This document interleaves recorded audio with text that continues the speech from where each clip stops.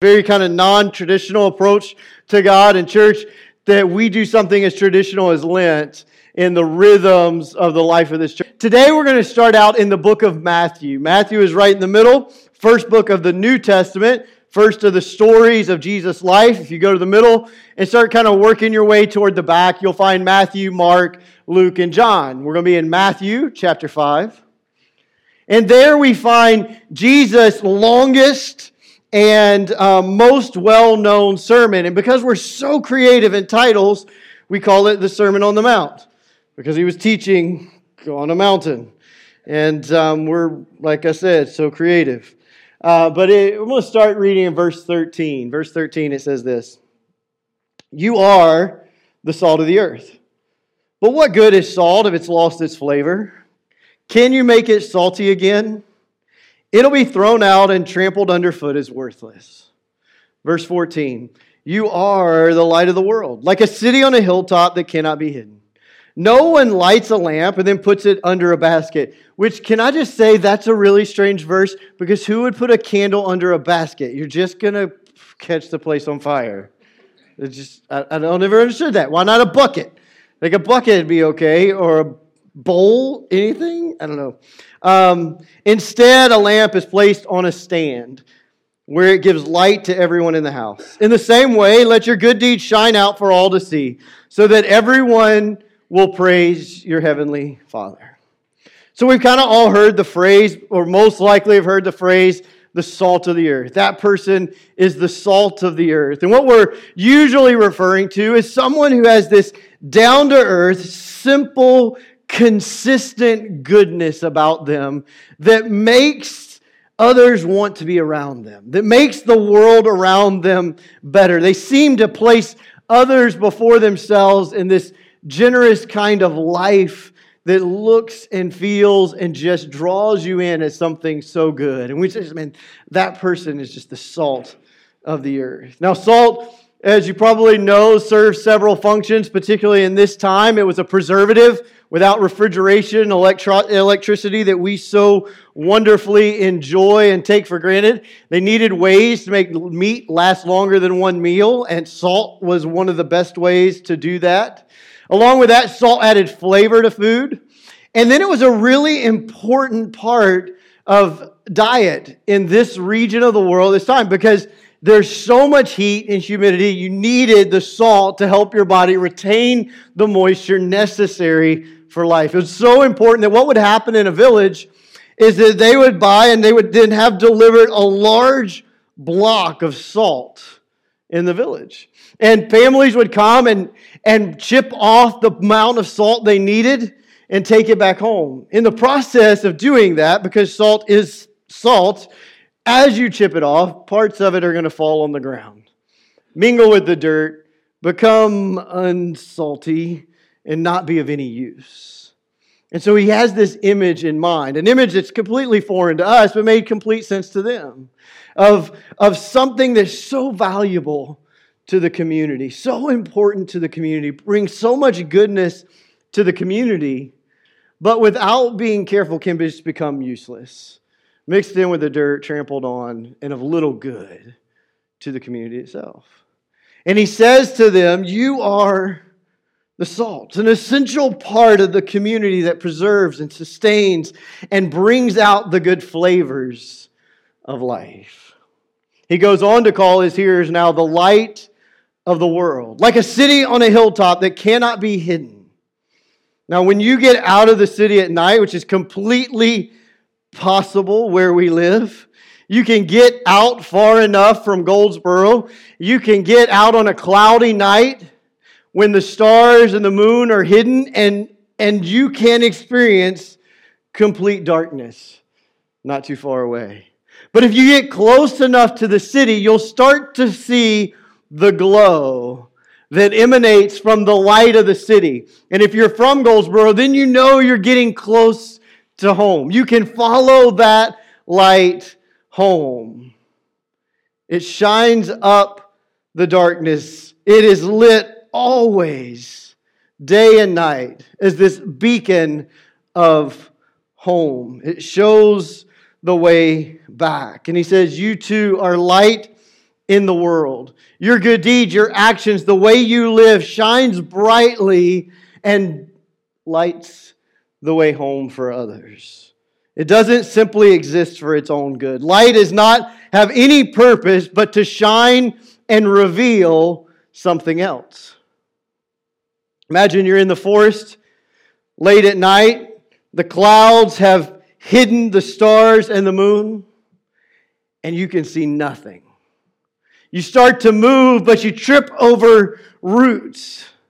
So you get still and kind of shuffle, but now you're hearing things. Maybe you don't even have to be in the forest at night to start hearing things, get a little freaked out. But you're in, let's just imagine we're in the forest. And you hear the little feet of little creatures running across the ground. But then you hear bigger sounds too. Growls and snarls and barks and who knows what.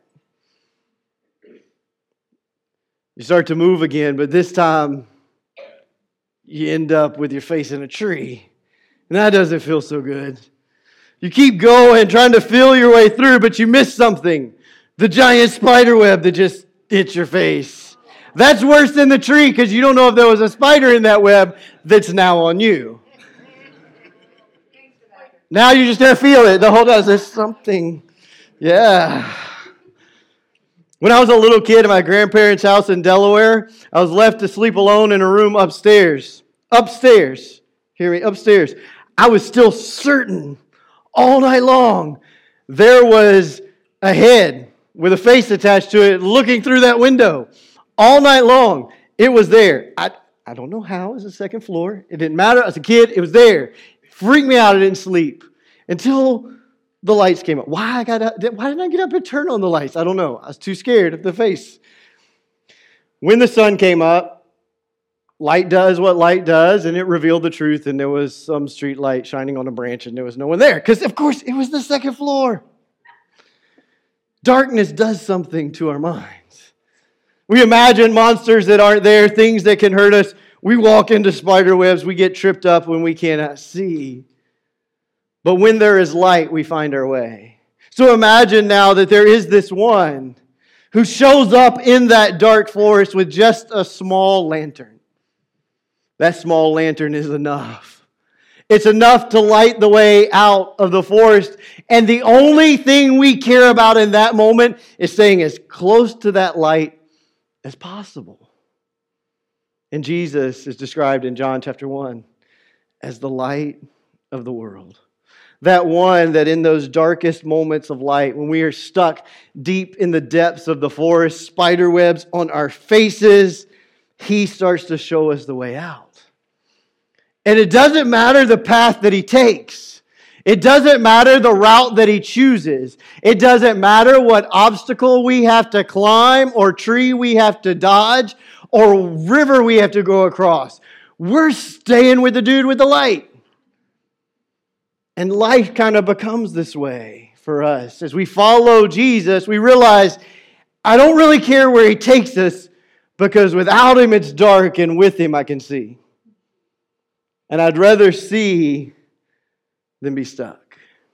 I'd rather know what is real and what is true. And He begins to lead us through. But then here, He says, you are the light. You show the way home. You lead the way. You reveal where the Father is and what is good and what is right and what is true. This is where it gets really interesting for me in this passage.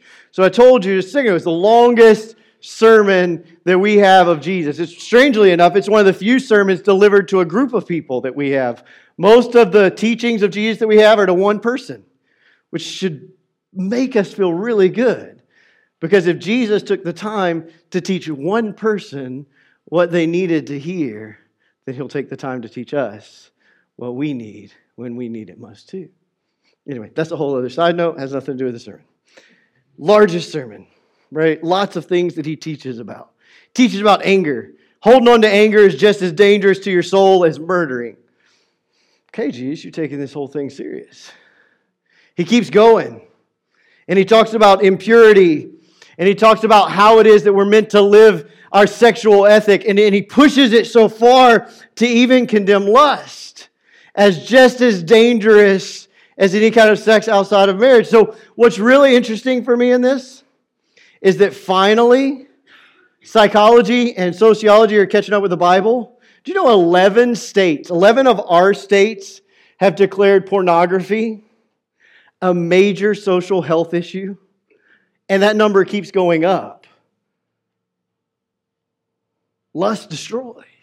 And he starts to teach these things, and it is kind of these boundaries, these lines. He tells us to be generous, but don't brag about it. He reminds us that it's our own sin that will drag us down and not the sin of others, to pay more attention to what God wants to do in you than to be willing to point out someone else's problem. And he keeps going on these things over and over on all these different kind of relationships with how we connect with God and others. But it begins somewhere else. It begins in Matthew 5:1. He starts with these you are statements. He says, you're blessed. This is who you are. You are blessed. If you are poor, you are blessed. If you're grieving, you are blessed. If you are humble, you are blessed. If you're hungry for justice. Now imagine, he's speaking to a people who are under the oppression of a vast empire. He says, if you're hungry for justice, you're blessed. If you're merciful, you're blessed. If your heart is pure, you are blessed. If you'll work for peace, you are blessed. If you're getting attacked for doing what is right, you are blessed. You, the blessed ones, he says, you are salt and light. He doesn't say, go be salt and light. You notice that? He doesn't say, this is a new task, something you need to go and do. He says, this is what you are. And I love that before Jesus ever begins to talk to people about what he's asking, the way to go forward in this life and to have the life we were created to live, he reminds us who we are. He starts by helping us to see as that one who is the light. He says, let me shine a light on what you really are. You really are blessed. You see yourself as poor. You see yourself as oppressed. You see yourself as broken and pushed down and meek. You see yourself as one who is seeking God and trying to do what's right, but you keep getting knocked down. That's how you see yourself, but I see you as blessed. You are blessed. You're blessed because you'll know what it is to trust God. You're blessed because you'll know what it is to be comforted by God. You're blessed because you know what it is to be rescued by God. You are blessed. And you who are blessed then are the salt and light of the world. You are salt and light. Matthew, the author here, he uses these words of Jesus, this sermon of Jesus, to try to help his people, his audience, his church to understand what Jesus expects of them. They're people who have chosen the way of Jesus. They're kind of early adopters within the Jewish culture. And because they've adopted faith in Jesus, because they've chosen Jesus as Messiah, they have been pushed out. They've been pushed out of places of worship. They have been pushed out of community life. They have been pushed out of families. And they've been excluded. And they're trying to figure out, how do we live this Jesus life in this place? And he reminds them, in spite of all that's happened to you, you're blessed. Now go and you are salt and light here. This is what it looks like. And he talks about, he says that he talks about anger and forgiveness and the sexual ethic and the fidelity. And he teaches about honesty and integrity. And he teaches about responding to the violence of others with love, even for enemies. He teaches some crazy things. Like, when you get hit, stand back up and take another hit. And don't hit back. He said, don't back down, but don't hit back. Well, I teach my kid. I don't care what you teach a kid. This is what Jesus said. I know it's hard. He's crazy. He asked this to do things that don't make sense. Love your enemies. Pray for those who hurt you. It's blessed to be poor. Anybody feel blessed when you feel poor? Don't feel that way. It says your feelings don't determine who you are. And he keeps pushing, and he keeps pushing. He says, when you live this way, you are salt and light. And I keep kind of been wrestling with this lately as I have had this wonderful new opportunity. And I talk about my friends at Middle Grounds all the time. And I love them. And I love the shop. And that's great. The coffee's great. But I don't go there for that. It puts me right in the center of Goldsboro. And I meet and get to talk to so many people by just going and sitting there for a couple of hours every few days. And it's put me in this place of asking questions. What does this really mean there?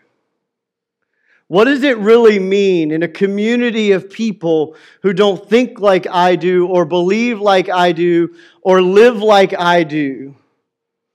Right? What does it mean in a place of people who have questions about Jesus and have heard all kinds of answers? God forgive us for our answers. And I've been wrestling with this because I think that we see in Jesus very clearly and in this teaching that there is a way of life. There is a set of actions that whether I agree with them or not, God defines as holy. Now there's a difference between goodness and holiness. Right? There is this, what we call prevenient grace, grace that goes before. There is an outpouring of God's grace in the world that means we can see goodness in all kinds of places. Holiness is when I allow Jesus to be in charge of every decision of my life and allow my life to reflect His way of being and His choices, whether I like them or not. So we see goodness all around, but we're called to holiness. So we become salt and light as we enter into an unholy, chaotic world as the center of peace and joy and holiness. We demonstrate another way of being in the world. Jesus calls it the kingdom of God. And He invites us to live differently, to love differently. He invites us to a whole different way of seeing ourselves so that my identity is not determined by my label. My identity is not determined by my label, and neither is yours or anybody else's. We like labels. Your kids, whether you know it or not, are struggling with how to label themselves, how to understand what they believe, understand sexuality, understand identity, all of these questions, and what label am I supposed to wear? Kids, don't put any of them on. And then we as adults need to be careful not only about the labels we place on ourselves, but the ones we apply to others. Because what we like to do is label them and write them off.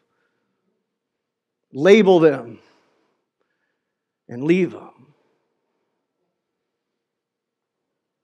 Let's just be done with that. And so we see that we are invited to this different way of living. And that's one side of this salt and light. The good deeds shine forth and point people to Jesus, not to us. It's not that we want to be complimented. We want them to ask, like, what's weird about you? Because it's strange. You seem to have control over your emotions. You seem to have this identity that's rooted in something different than your situation. You seem to be able to respond. You're weird. What's weird with you? That's what we're waiting for. But then there's this other side. And this other side of salt and light, and we see it in Jesus over and over again. And I think it can be boiled down to one word: hospitality. Hospitality. Jesus is the most hospitable human being to ever walk the earth. And I got to looking at His life and thinking about the way that He did life compared to the way that I tend to do life. Because Jesus, like, the first thing that I noticed is that He initiated connection. He went looking for someone to talk to. He didn't let them walk by and not say anything. He didn't look at the ground when He passed somebody. He engaged the people around Him, but then he created these welcoming environments. Probably the most famous story of an environment that Jesus created And it's one that gets talked about a lot. It's in John chapter 2, beginning of verse 1. It's the story of Jesus' first miracle. He gets invited to a wedding. And he's there. He's just attending the wedding. But mom says, hey, we got a problem. The hospitality is breaking down. They're running out of wine. The hosts are going to be ridiculed. It's going to be this disaster for the family. You can fix it. So I brought these people, and I just told them to do whatever you told them to do. And so he says, okay, find some empty jars, and they fill them with water. He says, okay, now take that water and go give it to the host. They look at him and like, you got to be crazy. You want us to... Basically, it was wash pots, like a sink. You want us to go take this water from the sink and give it to the host. She said, do whatever he said. I guess it's on him. So they do, and it's the best wine. He creates this environment. He saves the reputation of the host and creates an environment of joy and celebration at this wedding. He creates this welcome, this safe place again. He protects the hospitality of the moment. And Jesus, He was an environment of hospitality. Every one of us, every single one of us, create an environment around us every day. If you're a boss, you create an environment. You may not know what it is, but I guarantee everybody who works for you does. If you're a parent, your kids know exactly what kind of environment you create. If you're a spouse, your spouse knows exactly what kind of environment you create. Kids, teenagers, your parents know what environment you create. Most of the time we have no idea what it's going to be next. And we're just rolling with the punches. Trying to, without losing it. Gosh. Hey, my 11-year-old turns 12 this month or next month, and my 9-year-old's going on 19, and I have no clue what's going on. I just know there's going to be a crazy environment in the house tonight at some point. But we all do it. And I wonder what kind of environment gets created around you. There was a time in my life when I came home with a list of questions for Anita of all of the things that I thought she should have accomplished that day while I was gone at work. And she was raising 2 toddlers. The environment, I created was so bad. She told me there are days I wish you just wouldn't come home. You can laugh if you want. Now it's funny. Then it cut me to the very core. This is not who I want to be. This is not the environment I want to create. What does it happen when we can create a safe environment for people to ask questions, to explore, to grow? What if we were to be those people in our community who create an environment of inclusion and encouragement and hope, an environment of strength and possibility, an environment where you get to be real so that you can become what you were created to be? What if we were those people that wherever we went, whatever workplace, whatever circle we were in, people gravitated to you because you brought something out of them? The environment around you was welcoming and inclusive like Jesus. So I ask you, what kind of environment is around you? The second thing that Jesus did is that He would meet people when they were empty, but He would never let them leave until they were filled. He would meet them when they were empty, but He wouldn't let them leave until they were filled. Jesus added value to the people He came into contact with. Imagine the stories in John chapter 4. There's a woman. She has been used and abused and mistreated. People have married her when they didn't do it. When she didn't measure up to what they expected, they cast her out. 5 different men used, thrown her off. Now she's with a guy who won't even marry her. And she is an outcast in society. She doesn't want to see anyone. She doesn't want to know anyone. Head down, headed to the well in the middle of the day, the heat of the day when nobody's supposed to be there. To her utter dismay, there sits a rabbi. She needs water. So she keeps walking. Head down. Okay, Jewish rabbi, he won't speak to me. I'm good. Get my water, get out. Jesus looks at her and says, how about some water? And it seems so simple. But there's this acknowledgement of humanity and presence that she probably hadn't felt from a man or anyone else in a long time. And she just unloads. And he listens. And he gives her perspective. And something shifts in her as she realizes who Jesus is. And she hears things like she's never imagined before in an authority. And she connects and something shifts in her. And she goes back to town and has had such an experience with Jesus. She brings everybody that'll come with her. When was the last time you had such a radical experience with Jesus? You were dragging somebody. You got to meet this guy. You got to come with me. This is crazy. You know, part of the problem is we come to Jesus thinking we're already full. And we're full of something. But when we come to Him acknowledging our emptiness, we leave full. We get the opportunity to be those people. Those people.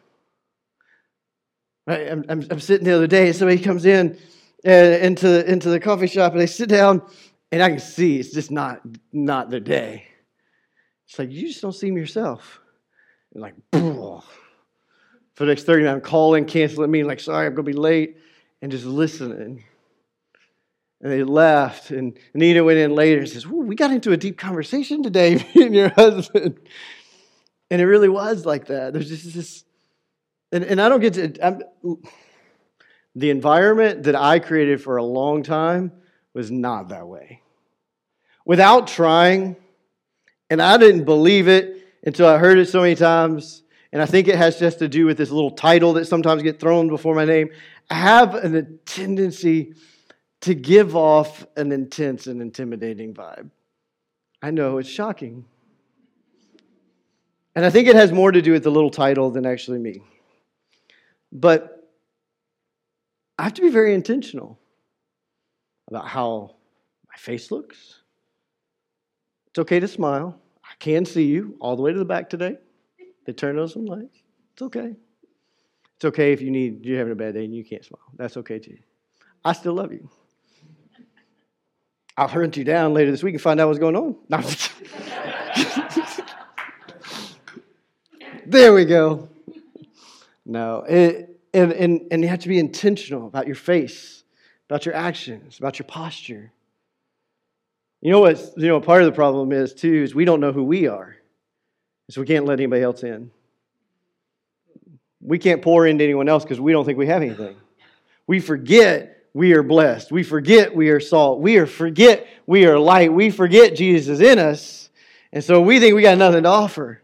So we close up, hide, look down, put our nose in the book or the phone or whatever every chance we get, or we let our face go straight and resting unpleasant, and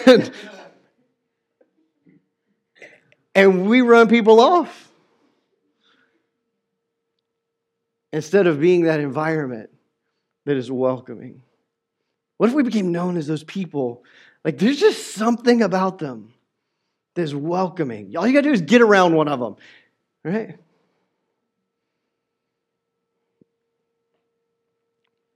Do I add value to people's lives? If it's a 5-minute conversation or 50-minute or an hour or 2 minutes or whatever.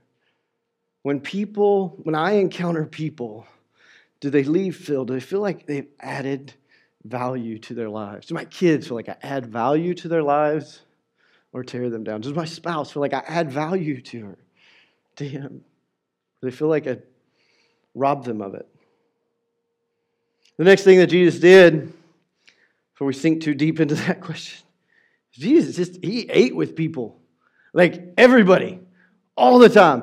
I don't know how the dude didn't weigh like 1,000 pounds. He was always, like every story in the Bible is Jesus eating with somebody different. And it's amazing. He loved parties. He talked about parties. He went to parties. Everybody wanted him at their party. I mean, when you get the reputation as the guy who turned water into wine, of course you're going to get an invitation to the party. But he did. He realized sometimes it takes a party to prove to people about them more than their opinion. That you care about people more than your own opinion. And he ate with people who disagreed with him, ate with people who thought differently than him, ate with the outcast and the marginalized, the forgotten, the written off. He just ate with all of them. He knew that something mysterious happens across the table, across the meal, across a cup of coffee or wine or whatever it was. And he knew and he watched as strangers became friends and friends become family. And something shifts over time with each new time we sit down at the table. There's something about Christianity, something about our faith in Jesus that calls us to open doors and open tables and open lives that's really absurd and ridiculous and, let's just be honest, scary. I mean, you even have in the New Testament, don't be afraid to entertain strangers. Don't be afraid to invite strangers in because you might actually be entertaining angels.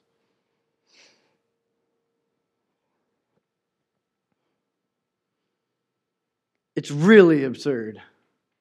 He believed it too. He describes the kingdom of God coming down into Revelation. We kind of get things backwards sometimes. We think all this burns up, then we all go to heaven. Into Revelation, heaven comes down to earth. New heaven, new earth, no doors. No doors.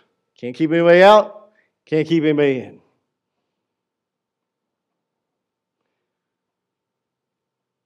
Strangers are welcome. Because we don't live by fear. We're not a slave to fear anymore.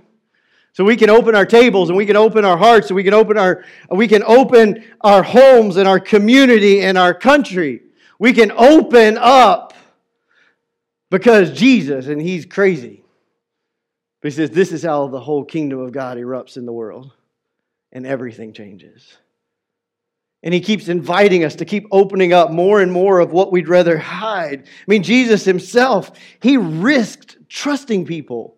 Do you realize He called 12 teenage boys to be His disciples?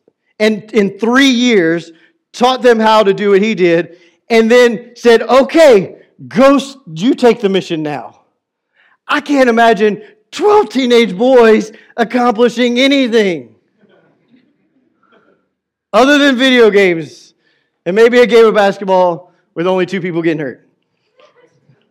But he trusted. He risked trusting. And it wasn't without pain. One of them betrayed Him and another denied Him. One of them opened the doorway for Him to end up on the cross. But He risked trusting. And He believed the best in people. Little Zacchaeus. I don't know if he was little or Jesus was little. The text is kind of odd. One of them was little. And so Zacchaeus had to get up in a tree to be able to see Jesus. But Zacchaeus was a bad dude. Like he was a traitor of his nation. He worked for the Roman Empire collecting taxes. And on top of that, he'd steal extra for himself. And he ran a whole crew of people who did this. He says, well, I want to see this Jesus guy. Jesus sees him in the tree and thinks, I think we can do something with this guy. Everyone else written him off, labeled him tax collector, useless, traitor, nobody. Jesus sees him and says, why don't you come on out of that tree? I'm going to go eat with you. I'm going to go eat with you. Jesus sits down at the table and Zacchaeus stands up. They're probably about the same height. Zacchaeus stands up and they're like, are you standing? He's standing. He stands up and says, listen, everything I stole, I'm giving it back fourfold. And every extra thing I have, we're just giving it to the poor. Like Jesus saw something in this guy. He believed in him. What if we were the people who believed in the ones that nobody else could believe in? What if we could see past the hurts that were causing the craziness? What if we could see past and believe that there is more to this person than their chaos or their brokenness or their hurt or their past? What if we were those people who opened ourselves up to believe? That's what Jesus seemed to do. And then he would invite them to go deeper. Never obligation, just pure invitation. He actually kind of tried to scare people off. There were people who said, I'm going to come follow you, Jesus. He says, no, this is too hard for you. If he had said that to me, I'm like, yeah, I'm coming. You're not going to tell me anything's too hard for me. So that may have been his game. I don't know. But he just would invite people deeper. He'd tell stories and entertain the crowd. And then you see in Mark chapter 4, verse 9, he says, if anyone has ears to hear, let them hear. What he's saying is some people are going to understand and some people won't. I love them all. I'll entertain the crowds, but those who are ready, come follow me. I've got something we can do together. And he keeps inviting us deeper and deeper and deeper into this love and this walk with him until we are salt and light. So let's get real practical, right? Just going to translate this into real practical ways. This week, we are salt and light. We're going to use the word bless because somebody needs to be blessed this week, and we like to say that word in the South. So we're going to start with that. And we're going to mean good things by it. Begin with prayer. What if we stop to start the day before your feet hit the floor? God, would you show me an opportunity? Would you show me an opportunity today to bless someone? And then pray for those you imagine are going to cross your path. God, show me how to bless this person when the moment comes. And you just begin your day praying. Maybe there's a list of neighbors you've not yet met. I mean, that's what this little dumb thing on the wall is. It's not a pound sign. It's not a hashtag. It's a reminder that we have 8 neighbors who live around us. Most of us don't even know their names, but Jesus said, love your neighbor. So what if we start praying, begin the day praying for our neighbors, and then say, God, would you give me an opportunity to bless them today, to love them today? And begin with prayer. And the second is to listen. But we're going to add a qualifier. Listen without judgment. I know it's hard. But imagine you sit down from someone that you've already labeled and you'd rather write them off, but they start talking. And you're already formulating what you're going to say. Check that. Set it aside. And try this. That's really interesting. Tell me more. And then zip it. And listen. When they get done, you don't even have to acknowledge whether you agree or not. Just say, wow, tell me more. Do you know what happens when you listen to someone? They feel loved. Most of us can't tell the difference from being listened to and being loved. It's the same.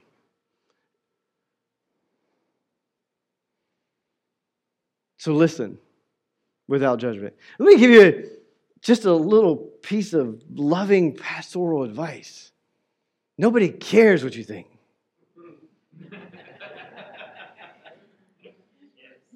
Especially when it comes to your politics. We are not known as a people, Christians, for being hospitable. We are known for being loudmouth jerks. I spend all day, every day, trying to overcome that reputation in Goldsboro. Like we're trying to give Jesus a good name again, and you hop online with 57 political posts and ruin it.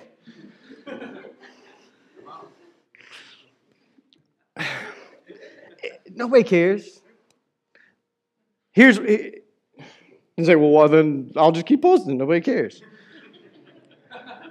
And you lose every opportunity to talk about Jesus every time you do. Because here's what happens. We process information first through our emotions, and how we say things triggers emotion. So when we hear something, especially something we disagree with, we immediately have an emotional response, and it doesn't even make it to our rational part of our brain. So do you know how you influence someone and change the way they think? You listen, and then you listen some more. And then when they ask, you still listen some more. Wait for them to ask like 5 times what you think. And then just give them a tiny little bit. And see how they respond. Because Nobody cares what you think until they know how much you care. And on social media, nobody knows that you care. So we can just stop that, and we can get into real life, creating environments of welcome and love and listening without judgment, and get the opportunity to wait and wait and wait. Because here's what we believe. God has all the time in the world to do whatever He wants to do in somebody's life. And He doesn't need me to get in the way. So we ask it. It's our question. You know this if you've been here. What is God asking you to do? What is God asking you to do? I pray He's asking you to do a 40-day Facebook fast. Maybe all of us. Or check into Middle Grounds, check into Hydrant, and keep going on with life. Yeah. So check it in. Check it in and go. So here we go. It is... I know it's tough. I know it's tough in our world where everything is so divided and we want so badly to be right. It's more important as Christians that we love than we be right. It's more important that we love than we be right. It's more important that we get the opportunity to talk about Jesus than what we think. It's more important that we love someone than we get the right person elected. Listen without judgment, and then listen some more. And then when you listen, you'll get the opportunity. You know what will happen when you listen to people enough? They'll invite you to eat with them.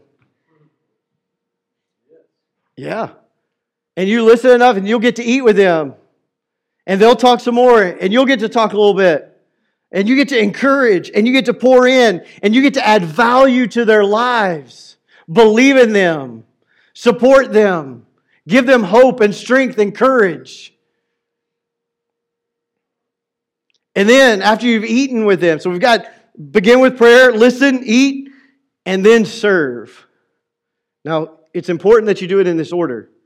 Because if you try to serve before you listen, you're going to do for them what you think they need, not what they've actually asked for.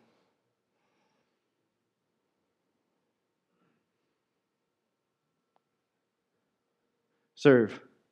Jesus served. He served from a heart of genuine love and compassion for people, believing that God could transform anyone, right? And He was Jesus. So it's a little different, but for us, we realize none of us can transform anybody.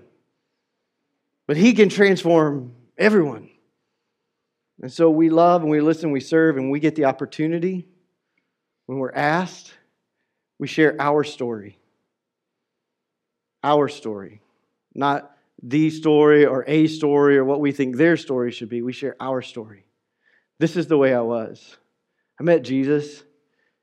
I was so empty. I was so broken. I was so tired. I was so afraid. And I met Jesus. And He met me. And he let me just spill it all out. And He took my fears and He gave me courage. He took my disappointments and my failures and He gave me hope. He believed in me. And He loved me when no one else did, and I would follow Him anywhere because He's the only one who's got any light in this crazy world. I don't know what you need. I don't know whether you're empty or you're tired or it just feels like troubles are surrounding you on every side. But I know Jesus is the light. And He'll change everything. Just stick close to Him. Just keep sticking close to Him. When He asks you to do something, try it. He'll help you. When He asks you to change something, believe it's possible. When He corrects you, I know it's hard. Say thanks. And walk with Him. Just keep trusting. There'll be days when it feels like you got too far out ahead and you can't see the light anymore. You don't know what to do next. To be honest, I feel like that most of the time, and I feel like I'm in good company because Mother Teresa said she spent most of her life having no idea where God was and feeling like He'd abandoned her. So if she can go down that road, I figure I'm on the right path. So just keep close, keep following, keep trusting. bless somebody this week.